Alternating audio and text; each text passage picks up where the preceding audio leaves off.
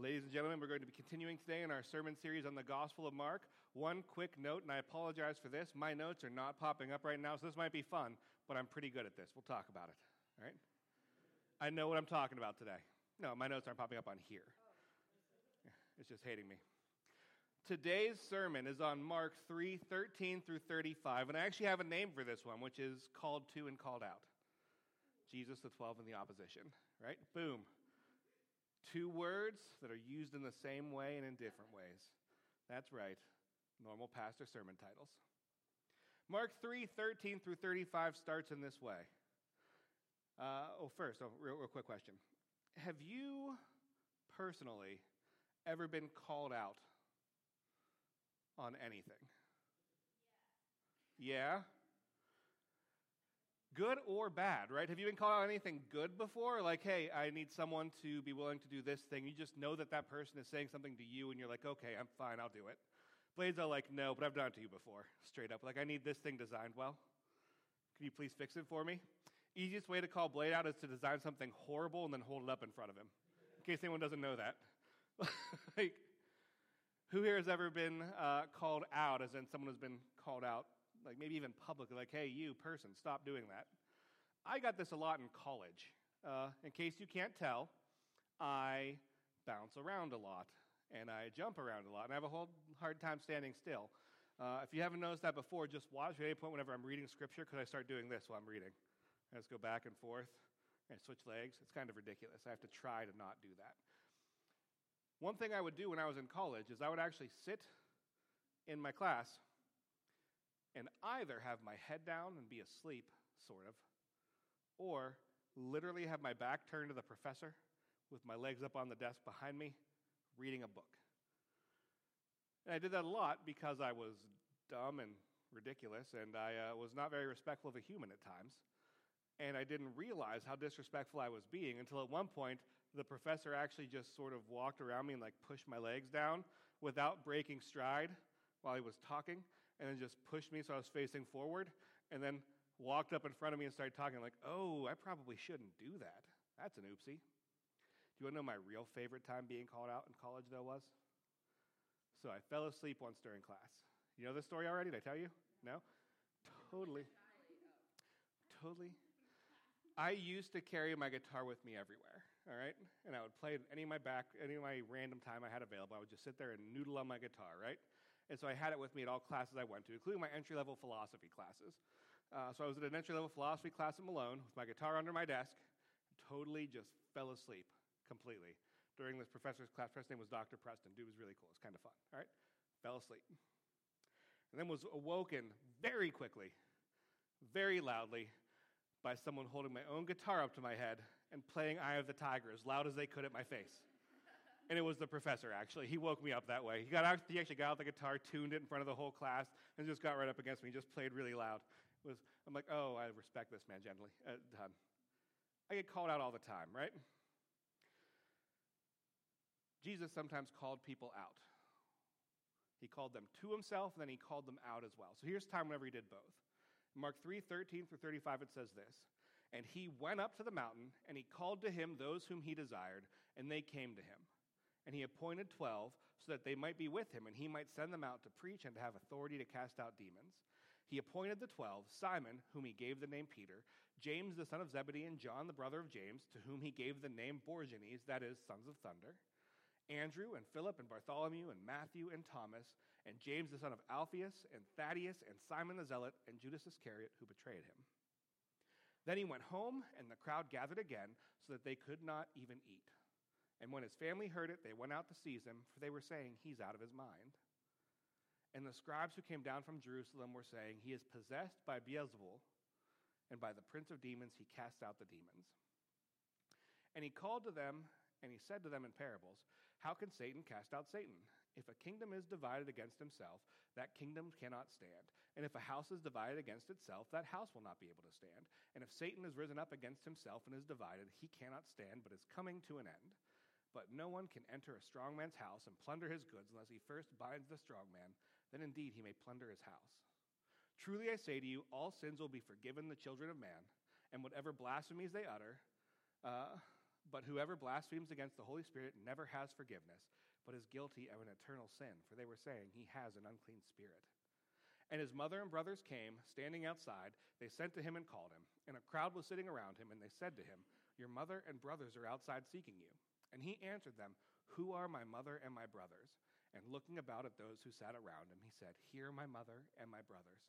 For whoever does the will of God, he is my brother and sister and mother." Whew. The word of the Lord, right? Just checking. Nope. My notes are not going to pop on here, so I'm going to go ahead and ignore this screen completely. One second, I pulled them up in a different app. So, first thing I'm going to do as we walk through this sermon real quick is just go over the cast of characters that we read here. Because Mark, as he is writing under the influence of the Holy Spirit, he is still writing stories that capture our hearts and our attention and our minds so that we can actually learn and grow in them. So this section here, while it seems like there's a bunch of random stories disconnected, it's actually one whole chunk of story, and the cast of characters are pretty important. So first person in the cast, Jesus, our protagonist. The one whom we are actually following, looking after, trying to see how he lives and acts and moves. And everyone else that we talk about is in orbit around him, right? Next group of people we have are his followers. So Jesus is going up onto a mountainside, and he speaks to all of his followers. And he calls out and says, "Come and follow me." And a whole bunch of people stand up and go up this mountain with him. Following that, we have the 12, a specific group of people appointed from that group of followers. That Jesus says, "You 12 are going to follow me." And fun story, the whole thing I said where sometimes we can tell that Mark was writing to people who had a Greek-speaking thought as opposed to a Jewish-speaking thought. Mark uses a term here for them, apostles instead of disciples. Mark says these are the ones whom Jesus called apostles. He never even bothers calling them disciples here because disciple is a word that a Roman audience wouldn't get very well. But apostle, they would. Apostle is basically ambassador, or one who is sent out. That really gets the concept of what's happening here. Following the 12, we have the crowd of people who surround Jesus and are almost crushing him. So these are, again, back to all of the people who are following him around, but not just people who are following him because they like him, but also people who are following him because they want to hear what he's saying, right? Good or bad. Next group of people that show up in this is Jesus' family, his mother and his brothers. Yes, Jesus had brothers. Mary had kids after Jesus. His family shows up. It's the first time we actually see in this gospel Jesus' physical family interacting with him in this way. And then we have the scribes who are still following Jesus, but they're doing so to oppose him. They want to see what he's hearing and doing because they want to oppose him completely. Then we have this fun guy, Beelzebul, or Satan, right? We'll talk about him in a second. You're saying, Bub, we'll talk about that. There's a reason why it is Beelzebul or Beelzebub. It's actually basically a pun, and we'll discuss it in Hebrew. You'll get it. Get there. I promise. We'll get there. Then we have the Holy Spirit, another character listed. These are a cast of characters here. So let's talk about them a little bit more and what we can learn from them and how we see them. The first group that we see are the apostles, or they're the people who follow him and are called out by him, right?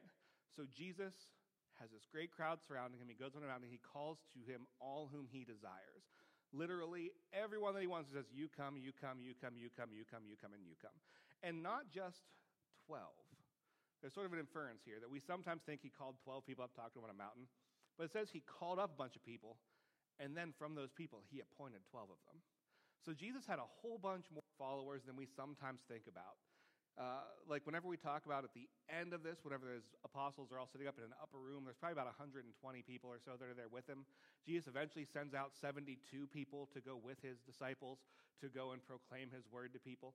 Like there's a bunch of people following him at any one time, and some of them are really, really close to him. And he picked 12 specifically. And here's why he picked them. He said, so that they might be with him and he might send them out to preach and have authority to cast out demons. So interesting concept. He called these people to him. And he said, this is your purpose. You will be with me. So he actually is inviting them into deeper relationship with him, to be with him wherever he goes at all times, to spend their lives with him over the next couple years. And then he gave them the same authority he has to go and proclaim the kingdom of God And included in this proclamation is the ability to cast out demons, and later we'll find out heal the sick as well. He gave them his authority over the world, which is interesting. So these are disciples who are called to be with Jesus and focus on him, but at the same time to go out and proclaim him to the world. Fun story, this is one of the reasons why we at City Church have the mission statement that says, the vision statement that says, we exist to make disciples who worship him and proclaim him. Because Jesus made disciples who worshiped him. They wanted to be with him and spend their time with him and focus on him. But they also proclaimed him. They went and preached him. And they functioned within his authority in the world. And those disciples that he made, after he had resurrected and risen again and ascended into heaven, they went and made disciples who did the same thing. And those disciples went and made disciples who did the same thing. And they did, and so on, and so forth, and so forth, and so forth, all the way down to you. That call is carried on to you and to me and the rest of the church. So if you're ever wondering what your purpose is as a human, the primary one is this. You are called to be with Jesus, to focus on him, to function with him, to worship him, to love him, and then to proclaim him to the world. Super easy. Just do that. Everything else will fall in place, right? As one of my friends said, it's easy to say what we're supposed to do. The hard part is actually doing it. But that's what we're called to be, right?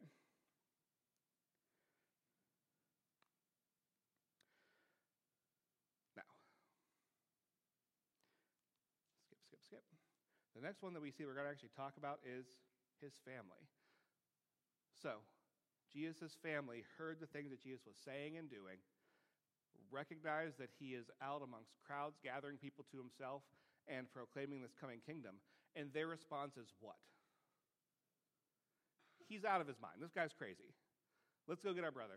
We got to go calm him down, get him back to our house, medicate him, do whatever we have to do, make sure he is fine, right? We'll take care of him so that he can come back into his mind. They might have thought he was delirious or something of that nature, right? There's this fun thing Mark does where sometimes he actually takes a story that he starts and he breaks it in half and he shoves something else into the middle of it. This is one of those times. He starts here talking about Jesus' family, who they're coming to him to tell him that he's supposed to come with them because he's out of his mind. Then it breaks off and goes into the story with the scribes, and it comes back to his family afterwards. And that gives emphasis that the middle story part tells you about what's happening here. So middle story part. The scribes who came down from Jerusalem were saying, he is possessed by Beelzebul, and by the prince of demons he casts out demons. Fun story, Beelzebul. Beelzebul is the name that is given to one of the gods of Canaan in the Old Testament. Beelzebub, actually. So in 2 Kings, there's this one king who is sick, and he doesn't know what to do, so he goes off to this foreign land and goes out to this temple, and he actually goes and worships this other god, Baal-zebub. So if you ever heard of Baal in the Old Testament, that's the first part of this name, Baal-zebub. And entreats him to make him whole again, or to make him well. Now, fun story. You see, Baal-zebub has a very specific meaning, which is Lord of the Flies. Probably heard of that before, right? Baal is Lord. Zebub is of flies, basically. But there's this concept that likely what happened is that the people who were writing the Old Testament, and specifically the people who were speaking about that God, didn't like him. And his name was actually Baal-zebul, or Baal-zebub, which is Beelzebul, which means Lord of the Manor House, or Lord of all the other lords, right? So they didn't like that one. Like, that's not true. Let's just give him a stupid name instead. So instead of Beelzebul, they called him Beelzebub, right? He punned it up. You should like this blade. It's punny. No? It's good. Let him go. He's tired. I understand. So Baal, Zebul, was a foreign god who was considered to be the lord of all other foreign gods beneath him, right? Now, the issue becomes that by the time this portion of Scripture is rolling around, there had been whole bunches of thoughts built up about what heavenly things were like. In the book of 1st Enoch specifically, there's this one section where it is talking about the fact that whenever Israel loses political control over its land, God also allows demons to come forth and actually take control over that land and actually exercise authority over it. It's in 1 Enoch. Don't know if it's true or not, but Jesus knew what his people were thinking and what people surrounding him were thinking. And likely whenever they say he is possessed by Beelzebul and by the prince of demons, he casts out demons. This is probably the sort of concept they're thinking about. Jesus is walking around Jerusalem. Jerusalem has been given over to all of these demons because Rome controls it now. And Jesus is actually functioning under the power of one of those demons, is what the scribes are saying. Specifically, the Lord of the manor house, the Lord of the house. And so we see Jesus do one of his first parables. He says, how can Satan cast out Satan? If a kingdom is divided against itself, the kingdom cannot stand. And if a house is divided against itself, that house will not be able to stand. If Satan has risen up against himself and is divided, he can't stand, but is coming to an end. Remember how I said it's the Lord of the manor house? Is what that demon's name means? Lord of the house. Jesus then says, but no one can enter a strong man's house and take his stuff, plunder his goods, unless he first binds that strong man. And indeed, he can plunder the house. So Jesus sees that they're saying, this person rules over Israel, the land. This person is one of the demons in charge of this area. And Jesus is working under his authority. And Jesus says, no, that strong man, Beelzebul, the Lord of the manor, you can't steal from him unless you tie him up first. You have to be stronger than the strong man to do it. Jesus actually says he has entered the world to plunder this person's possessions, to take them back for himself, and he binds that person while doing it. He says, I'm stronger than him. And also it makes literally no sense for Satan to be fighting against himself. I have authority over him. He doesn't have authority over me, is Jesus' main point here. I say to you, all sins will be forgiven of the children of man and whatever blasphemies they utter, but whoever blasphemes against the Holy Spirit never has forgiveness, but is guilty of an eternal sin. For they were saying he has an unclean spirit. This has bothered people for years. Who here has ever read about the fact there's something like an unforgivable sin, and this sort of messed you up? Like, what the crap does that mean? Has it ever bothered you? Yeah. Here is the easiest way to understand what Jesus is saying here. Whenever he says this person is blaspheming against the Holy Spirit, what he is saying is it is a person who sees the work the Holy Spirit is doing, who recognizes it as a miraculous work and something that is actually occurring, and then says that work is not of God, that's of Satan. This is not the same as questioning whether Jesus was able to do miracles. This is wholly affirming, yes, Jesus did miracles perfectly, and it is by Satan's power. You get the difference there? It's very, very hard to have salvation while actively saying the agent who offers you salvation does not have the ability to offer you salvation. That's why it's an unforgivable sin. You literally can't forgive it because it is not possible to get past. If you do that, you are giving up the ability to accept the forgiveness that's offered to you. Now, it's worth noting, Jesus also spoke a lot of times in, what's the word I'm looking for here? Parable, yes, but it's whenever you speak further on, he uses a large amount of wording that's beyond it. Paul does it all the time. He emphasizes language by going to a ridiculous extreme. Hyperbole, thank you. Thank you to both of you who answered at the same time. Jesus had an amazing ability to speak in hyperbolic terms a lot of the time. He would speak to this most extreme thing while recognizing the fact that that's not what's there. He doesn't actually say anyone who is currently even saying he's working under saying has committed this.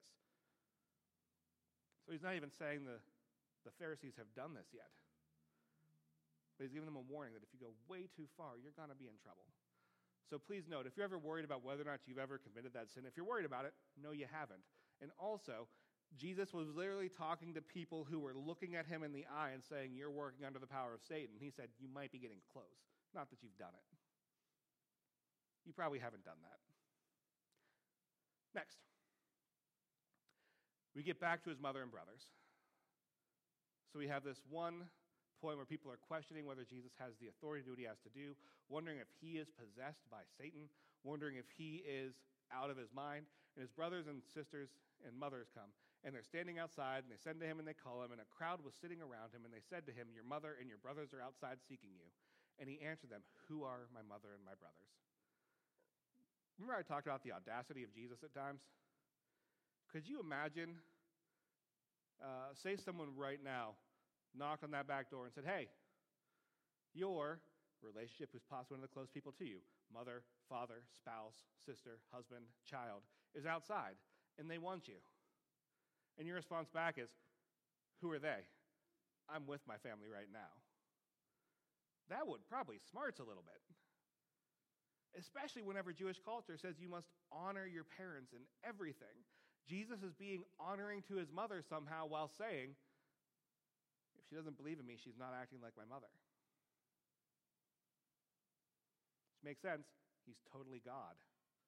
To ignore him and disregard him is probably the one thing that could mean like you probably shouldn't listen to what that person's saying. If someone close to you tells you to disregard God, don't do that. I'm looking at those who sat around and said, "Here is my mother and my brothers. For whoever does the will of God, he is my brother and my sister and my mother." We see this dichotomy between the two different groups of people. The dichotomy between those who hear what he's saying, accept that he is called out by him, and follow him, and those who hear what he is saying and are confused by it and reject him.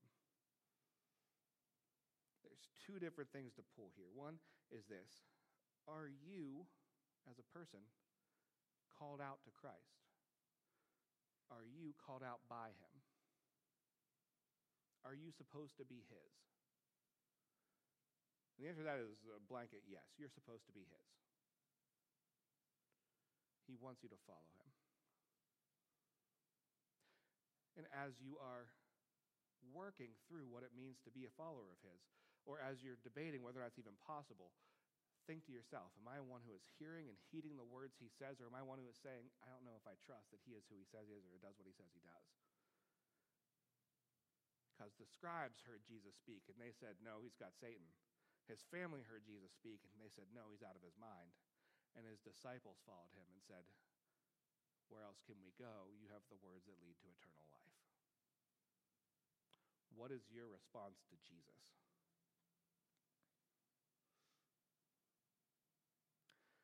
Are you being convicted in your heart that you have been working against him or for him?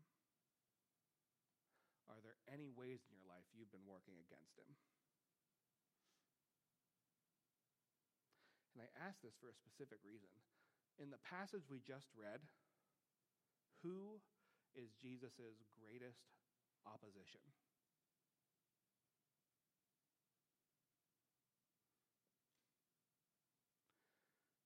Is his greatest opposition Satan or Beelzebul? No. Jesus tied him up, plundered his house, stealing his stuff. Satan's not very worrisome to him. He's not a giant piece of opposition. Who was the scribe's worst enemy there? Was Satan really their worst enemy? Who was their worst enemy? Themselves, right? Both each other and themselves. You are your own worst enemy. Yes, thank you, people who get, I appreciate all of you for knowing that reference, and you make me very happy. All right, I cannot continue the song on. All right. But whenever we say this, you think they're like, oh no, we fight against demons and rulers and principalities. Right, we do in the world. They can't keep you from Christ. You might think we fight against the world. The world is what we struggle against. But they can't keep you from Christ, right? Let's think about this logically. Satan, we agree, exists and believe he exists. And I believe he has influence and authority in the world at times. But he can't make you do anything. If you follow Jesus, he doesn't have the power to make you do anything. He can tempt you. He can hold up something that looks precious that you might want and say, are you sure you don't want to walk over this way? He can hold up bread when you're hungry, or even the temptation to make rocks turn into bread. He can hold the temptation to have power and authority, but he can't make you take it. He can tempt you to no end. He can't force you to sin or reject God. The world can tempt you to no end. You can be tempted by people. You can be tempted by things. You can be tempted by worldly goods and possessions. But they can't make you sin or walk against God. Who is the one who makes you choose to follow or reject Jesus?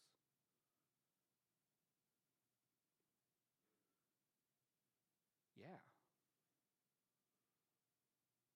It's on you, and it's on me. We sometimes freak out over the possibility of having demons or the world affect us and draw us away from Jesus. But when a push comes to shove, we are the ones that choose to draw near, choose to draw away. So what do you choose? As you step forward in your life, in each individual moment of it, each second of it, are you choosing to step closer to Jesus or to step further away from him? Are you choosing to do what he says and calls you to, or are you choosing to follow the world? Satan is not your worst enemy. He is horrible, obviously. He's quite bad. He can attack you spiritually, emotionally, mentally, and even physically. He can hound you day and night, torture you, tempt you, and try and draw you away from God in whatever way he can. But you are the one who makes the decision to follow him or not.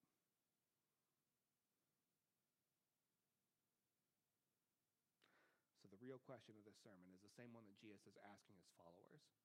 Who is your allegiance to? Is your allegiance to some part of the world? Is your allegiance to your own well-being?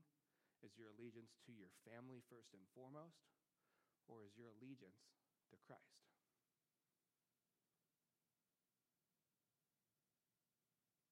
I cannot guarantee you that if your allegiance is to Christ, your life will be super easy. No, can't whatsoever, because it won't be. The apostles had very rough lives at times. They were imprisoned, they were stoned, they were tortured, they were killed. Many of them were murdered for the sake of Jesus. They had what we would consider rough lives, going places we wouldn't normally want to go, saying things we wouldn't normally feel comfortable saying in public, but they did it anyway. Because their allegiance was ultimately to him, not to their own feelings of comfort, not to themselves. Who is your allegiance to? If your allegiance is to Jesus, you'll be able to overcome a multitude of hardships and worries because you will recognize that what he is doing is more important than what we want. He is more important than what I want. He is more important than what the world says I should have. He is more important than what Satan says we should have. He is more important than what my brain thinks I want to have. What he wants matters more.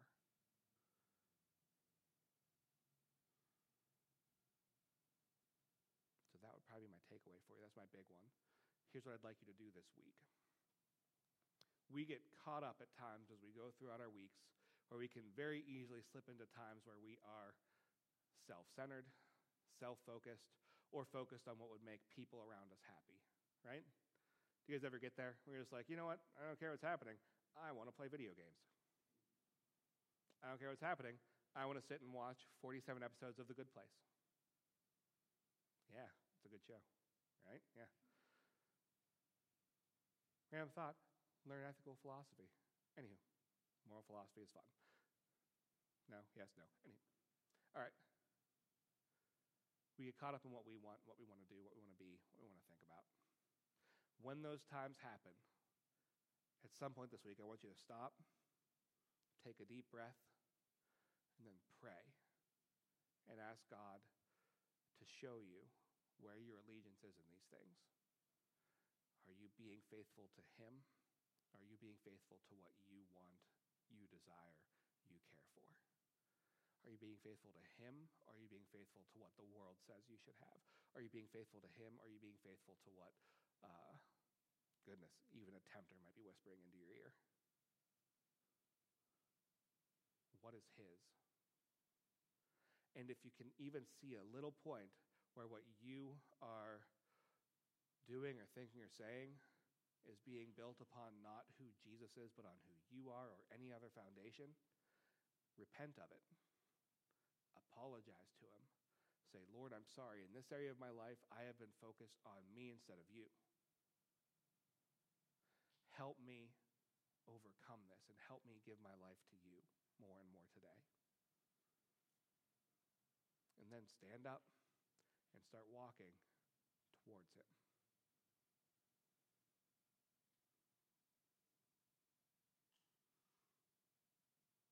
That is basically my sermon.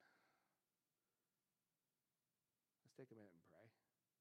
We'll invite Zach up to lead communion. Lord Jesus, we thank you because we know that you are constantly calling out to us, constantly pulling us towards you, constantly enabling us to overcome ourselves more and more so that we can focus on who you are and what you've done. Lord, I pray as we move forward this week, may we give our lives more and more wholly over to you and your will. Lord, may the temptations of Satan, may the temptations of the world, may the temptations of our own flesh not overcome what you have called for us to do and be. Lord God, may you reign in us. Jesus, we offer ourselves to you. We give our lives over to you because there's nothing more we can do to thank you for you giving your life for us. So thank you for offering yourself on the cross. Thank you for shedding your own blood for us. Thank you for giving up your life for us. And thank you for raising again and defeating sin and death for all time. We can't wait until we don't have to fight these battles with ourselves anymore, with Satan anymore, with the world anymore. We can't wait until you wholly have taken over this world. So Lord, come quickly. We love you. It's your name we pray. Amen. Am I doing communion or you? Me? All right. I got this. As we step into a time of communion today, we're going to be spending a moment just in silence, considering the ways in which we have not been remembering Christ's lordship over us. This covenant symbol reminds us of the beliefs we have that Christ died for us, broke himself for us, took on death for us, took on the consequences of sin for us, so that we wouldn't have to deal with them anymore, so that he would overcome them for us. We remember the fact that he, in his death, defeated death, and he, in his resurrection, broke sin for all time. So as we're doing this, let's not allow this to be a time where we simply walk forward and eat some bread because we do it every Sunday. Take a moment and remember who Jesus is and what he's done. Remember who he is to you, your Lord, God, the Holy One, the Great One, your Redeemer, your Savior, your Helper, your God. If there's anything weighing heavily on your heart that you feel the need to repent of, take a moment to do so. If there's anyone that you have sinned or wronged, apologize to them, then come forward. But don't let this just be an act that you do on Sunday, a tradition you partake in for no reason. Let it be a time for you to renew your commitment to your Lord. When you feel ready to do so, please feel free to come forward and partake of the elements. At City Church, we offer what is considered an open communion. That means anyone who is a follower of Christ, regardless of creed and confession, is welcome to partake with us. So as you are ready to do so, if you are a follower of Christ, please feel free to move forward, partake of the bread, dip it into the cup, and take it on your way to your seat.